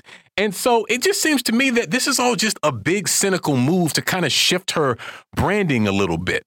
And also I think her being an independent as opposed to joining the Republicans, because joining the Republicans, I think, would be bad for her, quirky, quote unquote, maverick image. You know what I mean? But if she, remains an independent, she can basically go ahead and be the right winger she always was, just with, a kind of a different coat. You know what I mean? And, it's kind of similar to Tulsi Gabbard leaving the Democrats, although she went to the Republicans. I mean, it's the same sort of deal. It's just, they're sort of feeling which ways the winds are blowing, I'm sure considering their own sort of ambitions and moving accordingly. But like I say, I don't think this is surprising to anyone. I don't think this necessarily moves the needle. But for her to act like she's basically too cool for either of the two ruling class parties, I think is just absurd. Yeah, I mean, I agree with you. This is for her, a politically cynical move. And I think it was more cynical financially than it was politically, right? Because I think that had she gone straight to the GOP, well, that would have tanked her immediately. Because right now, can we be honest? Right now, the GOP is a little bit radioactive, just a little bit. And I mean, it can go either way. And nobody really knows right now because there's a very real possibility of Donald Trump being the nominee for the presidential race. And I don't think Sinema wants to be in the GOP and have to support publicly Donald Trump. That's the thing. But I think for her staying out of the Democratic Party, she gets to openly support all of the financial interests that she's gotten all of this money from without having to pretend like she actually cares about people's issues. You're right. So she can just sit there and really just not have a take at all on anything the people actually need or pushing back on any of the legislation that the Democrats float that really cuts off people's at the knees. She doesn't have to say anything about that anymore. She doesn't have to answer to her Democratic voters, supporters. Doesn't matter. She's an independent. She can keep getting her corporate money, not worry about, being, having the specter of Donald Trump looking over her as a member of the GOP. Although I don't know how long that's going to work for her when it comes to getting her reelected to that position, because while she isn't beholden to anyone, she also doesn't have a track record that shows that she's given the people of Arizona anything for her time in office up to this point. So I don't know, financially cynical for her, but may not translate to her political longevity either.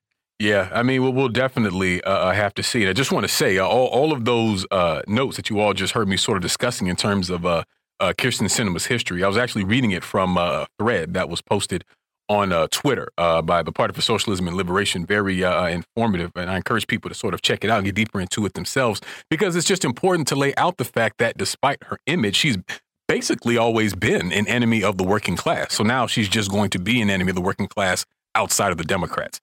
Shout out to the By Any Means Necessary chat. Manny Niles says Kyrsten Sinema dresses like an extra from Clarissa Explains It All. Wow, dog. Like, not only is that spot on, not only is that like a good joke, but what a great reference. I have not thought about that show in years. I was definitely a kid watching Clarissa Explains It All.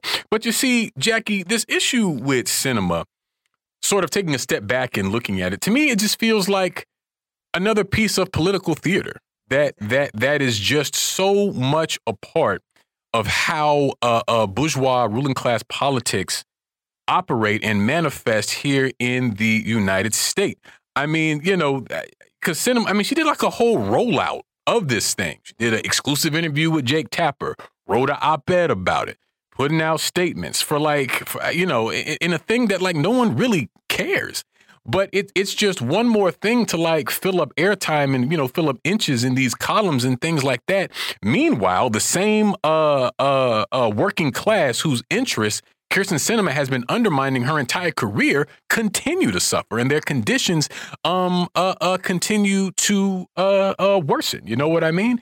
And so that I think is, for me, kind of the chief a consequence of all of this. It's like while they're playing games, while they're just putting on these big productions, Cinema and Gabbard putting on these big productions about how they're leaving and all these sorts of things, and the Trump impeachment trials, and just all of this stuff that does not bust a grape, does not move a needle, does not impact people's everyday conditions in any way. And so it's like the ruling class will knock itself out to do everything, anything and everything to keep from actually addressing our concerns. And see, this is what we have to be cognizant of, particularly as we, continue to go through these election cycles, and people will continue to make it seem as though you will literally fall over dead if you don't go to the ballot box. And that's the only thing that matters. I mean, as we continue to see these kinds of things, I mean, all of that, it was always lame, but it sounds even more lame the more that we continue to see how these contradictions are exposed. And like I always say, nothing wrong with voting. I vote myself. But see, if you notice, the whole concept of voting and the way that it plays out, it's used as a bludgeon against poor, working, and oppressed people. That, you cannot complain or make any demands of these people. You just have to go vote for them, because we have to make sure that the other guy doesn't get it. Because if the other guy gets it, well, then we're really doomed. And see, the funny thing with the Democrats is, if you notice, when they're in power, all they talk about is what they can't do, right? Mm-hmm. Even when they control the White House, both houses of Congress, the Senate and the House, no matter how much leverage they actually have, they always want to talk about how they can't do something. But yet when a Republican's in power, somehow they're the most powerful person on earth. Right. When they're in the, like, how does that work? If this position is so powerful, then how come you don't use it to do something good? Yep. But you know what, Sean? This is something that I noticed the Democrats do. At the same time, they're complaining about what they can't do. They always preface it with, well, we tried to work with our colleagues across the aisle who, are generally decent people. This is the kind of script they use. We tried to work with our colleagues across the aisle who we believe are generally decent people. They're just a little misguided on this one little issue. And the misguiding, the misguided thinking is that they don't want to give poor people a child tax credit. That's not being misguided on one little issue. That's right. Not caring if poor people and their children die. So people who believe that really are not decent people at their core. But you will never hear Democrats say that. They will never say about members of the Republican Party who block every effort, no matter how weak, need, and mealy-mouthed and piecemeal the Democrats do try to stitch together when they try to act like they're trying to maybe do something decent for folks. It's never, you know what? We tried to talk about this legislation with the Democrats, with the Republicans, but you know what? They just hate human beings. Yeah. They just hate humanity, and they honestly don't care if poor people die. They don't care if working people don't have sick days. They don't care if women, if mothers don't have paid maternity leave, if fathers don't have paid maternity. They will never speak to the inherent lack of humanity that exists in the opposite party. They always talk about, we tried to work bipartisanly with our colleagues across the aisle, and we just couldn't come to an agreement. Well, when the Republicans are in power, to your point, they never talk about working across the aisle. Ever. They never. They will get on television and call Democrats all kinds of names. Remember when Barack Obama was elected? And before he even had his first official day in office, and this is not an endorsement for Obama, just an example, what was Lindsey Graham's first press conference when Obama was elected? What's that? Lindsey Graham's first press conference was to announce that we are not going to support anything that man does. Right. Everything. We are going to block his agenda. We don't care what it is. We're going to block it. That's it. Have a great day. Right. I mean, there is a difference of the use of power that Republicans exhibit as opposed to when Democrats have power. And I think this is very important, Sean, because it shows that if the Democrats are the party that's better than the Republicans, better for human rights and all that kind of stuff, how is it that they misuse power so badly? Right. I don't get this. But it's not a misuse of power. They're using their power to protect the interest of capital. That is literally why they're in place. And this is also why all of this political theater is necessary. And this is what we have to understand. And we got to be clear on the fact that we're not talking about an issue of intelligence or understanding or all those sorts of things. It's not an issue that they just, quote unquote, don't get it. These people are very clear on what they're in place to do. But they have to put on a show to you and I to make it look like they're maybe trying to do something or gesturing or have some kind of rhetoric that makes it seem like they want to do something that's going to help us. But, don't you know, we just can't do it this time for X, Y, Z reasons. And I think that's evidence in the fact that, the Democrats are always willing to reach across the aisle to open reactionaries. They have an open arm policy with this far right element in mainstream politics, but cannot even tolerate the slightest bit of resistance to their left. And so, as such, we cannot rely on either of these mainstream parties. You and I have to build a movement for ourselves and for our class to change this country completely. But we're going to leave it there for today and this week here on By Any Means Necessary on Radio Sputnik in Washington, D.C. We'll be back next week with an all-new slate of episodes. So as always, we'll see you next time. Peace. By any means necessary.